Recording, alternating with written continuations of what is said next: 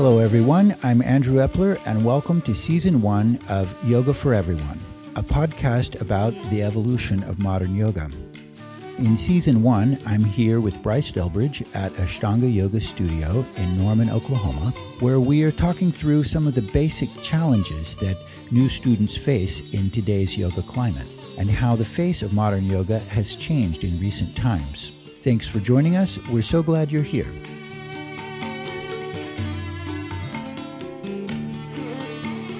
Our subject for today is yoga for all levels of society. I think that yoga, for me, is a sacred science and a deeply personal process, and that it has a huge ability to create change.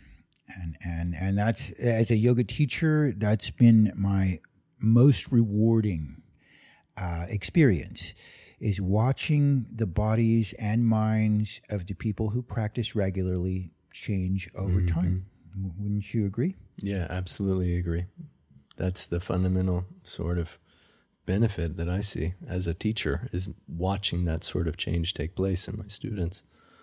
Fundamentally, that opportunity, I think it belongs to all humanity. Mm-hmm. And I'll just tell a brief story. You were there. I remember we were in India together, and we were practicing with our teacher, and my back was so injured. Oh my God. And I could barely do anything. And I was going to class because, you know, he was in his early 90s at the time, and I never know from one time to the next if I'm going to be able to see him again in this life. And so I thought, well, I know my back is hurt, but I'm just going to go and try my best. I just want to be around this man, and I want to be part of his class. And I was crippled, and he could see it. And after class, he asked me to wait, and I just really wanted to crawl home and lay down. But he started rummaging through a bunch of shelves and papers and stuff, and after like 10 minutes, when I was really thinking about sneaking out because I thought he'd forgotten that he told me to wait, he comes out with a stack of papers, and he told me, "This is my summary of all my research of yoga, and I want you to have it." And I just about cried. And, over time, I started studying those papers, and he told me actually not to talk about some of it. But no, sorry, I can't tell you about the sex part. But but the thing that really impressed me is that he views, and this is BNS Iyengar, I suppose I should say that. He's our teacher for many years, 23 years of practicing postures with him. And he sees it as a gift to humanity. And all levels of society. So that means rich, wealthy, poor, high, low, educated people. Mm-hmm. So, we like they have the caste system in India, right? And we just think, oh my God, that's so barbaric. But we've got our own caste system here. we have the class system. Yeah. We have, like the difference between wealthy, educated, and poor and uneducated is huge. It's dramatically and that's not easy to get across in our society at all.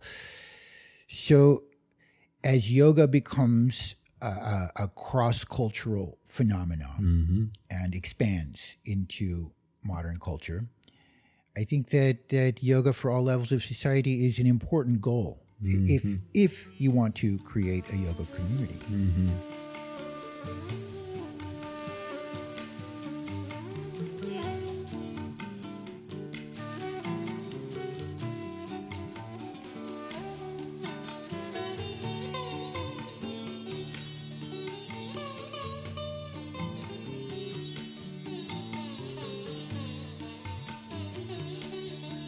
Yoga, in part, gained popularity because famous people like Sting and Madonna and so many others. I'm not going to try to name all the famous people that practice yoga because I'm sure I would forget most of them.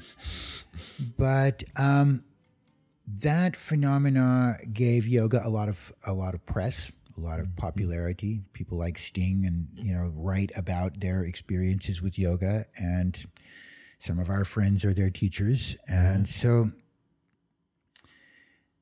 I think that right at the top, you have interest in quality of thinking, quality of mind, and then I'm very inspired by my friend Robbie Norris in Richmond, Virginia, who has spent years and years teaching inmates yoga, and that's something I haven't done yet. That I always kind of wanted to try, but I think we've both taught an enormous amount of free yoga classes. Yeah. So Bryce, what do you do if somebody comes and says, man, I just can't afford it. I don't have any money. Can I do yoga? Absolutely. But there has to be some form of exchange. No, I don't like to work. I don't have any time. I just really want to share the love. Yeah. Well, I mean, when I started practicing with you, actually, I didn't have any money, and you taught me for free. And you made me promise that if I ever became a teacher, that I would also share the practice for free if people were sincere and if they couldn't afford it, to never let money be an obstacle in healing and in yoga. And that's something that I still do to this day, is if somebody truly can't afford it financially, well, then they can give me a piece of organic fruit, or they can sweep the floors, or they can do something so there's some form of energetic exchange. I only have this tomato from Safeway. I think it's been irradiated, but like I prayed over it, so I'm just going to give you that. Okay. Whatever works, but there has to be some sort of exchange, even if it's not monetarily. And I don't believe that yoga should be exclusive just for those who are wealthy and who can afford it financially. And at the same time, I think yoga teachers also struggle to make a living in general. And there has to be some form of balance. There has to be some form of exchange. No, I thought all yoga teachers were just rich and beautiful and fly all over the world and like have beautiful partners and they're just like rock stars. I wish, man, but we're not there yet. What about all the millions of yoga teachers out there that aren't necessarily rich or beautiful? Yeah, or working other jobs just so they can teach yoga for fun. That's how probably the majority of yoga teachers are in this world, is that they have another gig on the side that gets the bills paid. And I was thinking the other day that in like 7 years of doing yoga teacher trainings, I can probably count on one hand the number of people who are teaching yoga full time for a living, and who and even if they're teaching full time for a living, they're wishing they had a lot more money. Yeah. So service is why we do this. Yeah. And maybe I should just speak for myself, but the majority of people running yoga studios and teaching public classes are not getting rich from doing it. They're doing it because they love it. Yeah. And so inviting all levels of society is, I think, an important element. And, this is Oklahoma. We're in the Bible Belt. This is, redneck central. And one of the things I love about this sort of redneck culture, rednecks are not trying to find themselves. They kind of know who they are. Mm-hmm. And I find that so genuine and sincere. Mm-hmm. And I think that if yoga means union, we have to learn to look past the external differences, the way we talk, the way we sound, the way we dress, and really kind of admire the spirit of each person. Yeah. And like Guruji's chant, Jivamani Brajatpana, the common soul shines like a diamond. Mm-hmm. And, when I'm sitting there looking at a group of people that I'm about to teach yoga to, that's the thought that always comes to me is, wow, I'm so lucky to have these guys in front of me, and I should really try to give my best. Mm-hmm.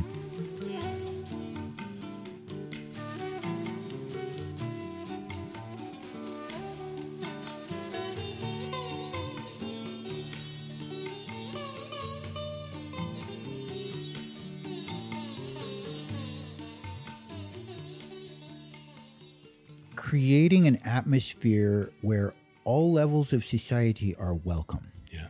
And that's kind of something that takes it away from, like, I don't want to be just another jerk with a business looking out for number one, advertising myself mercilessly on social media and trying to, be rich and famous. I find that watching people change is this huge reward. Yeah. And so I think that seeing, yoga can take fat and stupid and turn it into sleek and full of energy.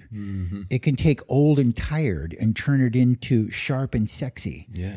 It transforms you. You can't say who's going to take it on and change. Yeah, there's no way to predict. And, sometimes really fit, very capable people show up and I don't know, they just fade away. Yeah, you never see them again. And then here's some odd duck that comes in and you just think, oh my God, this is going to be so hard. And 10 years later, there they are. Now they're teaching full time. Yep. and so there is just no way to say who's going to stick with yoga. Yeah, and so true. And maybe I'm just not the right person for everybody to learn from. Well, There's sure. always that. There's that we're going to resonate with different people. But one thing that came to mind a moment ago is when we were filming the Mysore Yoga Traditions documentary, when Sri Bhashyam, the president of the Sanskrit College, he said in his lecture, your soul and my soul are equal proportions. Yoga is beyond caste and creed. That yoga is something much more than we could buy with money. And there are so many different practices that different cultures and different classes are even more intrigued by. Like Vivekananda, whenever he first came to the States, he's mostly teaching Raja Yoga. He's mostly teaching meditation. And it just happened to be that people that were more wealthy were more interested in the introspective practices of meditation, whereas like it's very easy to kind of like look down on the street urchins performing all these crazy postures and say, oh, that's just so low class. They got their leg behind there. They're standing on this bed of nails. Whereas like look beyond that superficial, what the practice looks like. And underneath it's just another soul. And we're all just these individual souls trying to walk each other home and figure it out. So that's a very interesting and good point that you brought up there. Hatha yoga came from an element of Indian culture that was not particularly well received or highly esteemed at all. Dreadlocks, ashes of the dead, naked, wandering around. Punks of ancient India. Yes, total. Some of these people believed that if you did things to offend and outrage other people, and if you could get them to abuse you physically, that it was good. Right, because you purged karma. You got rid of your karma and they got out their aggression. And so, there's been these radical ascetics for thousands of years in India. And when it comes to the breathing and the postures and Hatha yoga, it came from that background. Totally. So it was the Brahmanical culture of India that actually was able to synthesize that and communicate it to the world in a format that we were all able to understand and relate to. Yeah. So that credit goes certainly to them, and Brahmins are generally highly, highly educated. They spoke English. They had the means of coming to the West and flying to other countries. They're very eloquent speakers generally. And, it's a little tricky when you start to generalize like a caste of Indian people because everybody is everywhere in a way. Sure. But Krishnamacharya, yes, he was the one who really helped. Yeah, we can say he's the father of modern yoga, and that about 50% of postures practiced everywhere in the world came from him.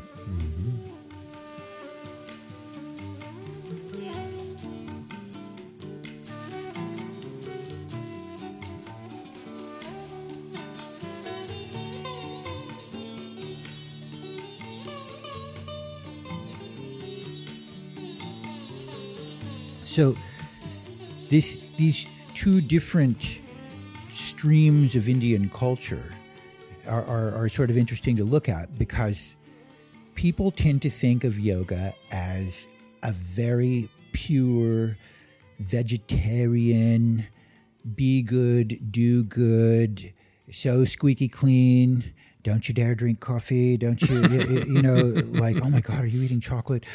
Oh, that's not good for your health.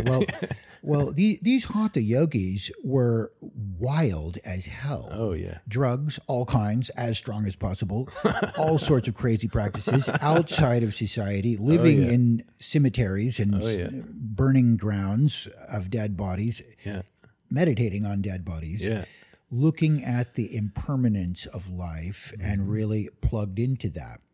So if there's somebody around in our community who might not seem like such a savory character, or they're a little different from me, or I might not immediately be able to relate to them, if they want to do yoga, I feel absolutely obligated to try to help them. Absolutely. If they're not interested in yoga, I don't have any obligation. Yeah, sure. But if they are, then I feel like we've been given a gift. Yes. I would have just been a redneck carpenter without yoga. Like I would be in the same place that I grew up doing what my dad did. And yoga has the power to really take you out of your own cultural trajectory, your own genetic trajectory, and really show you something beautiful. And I think we've all participated in that gift. And if possible, we should try to give it back. Yes, to everyone.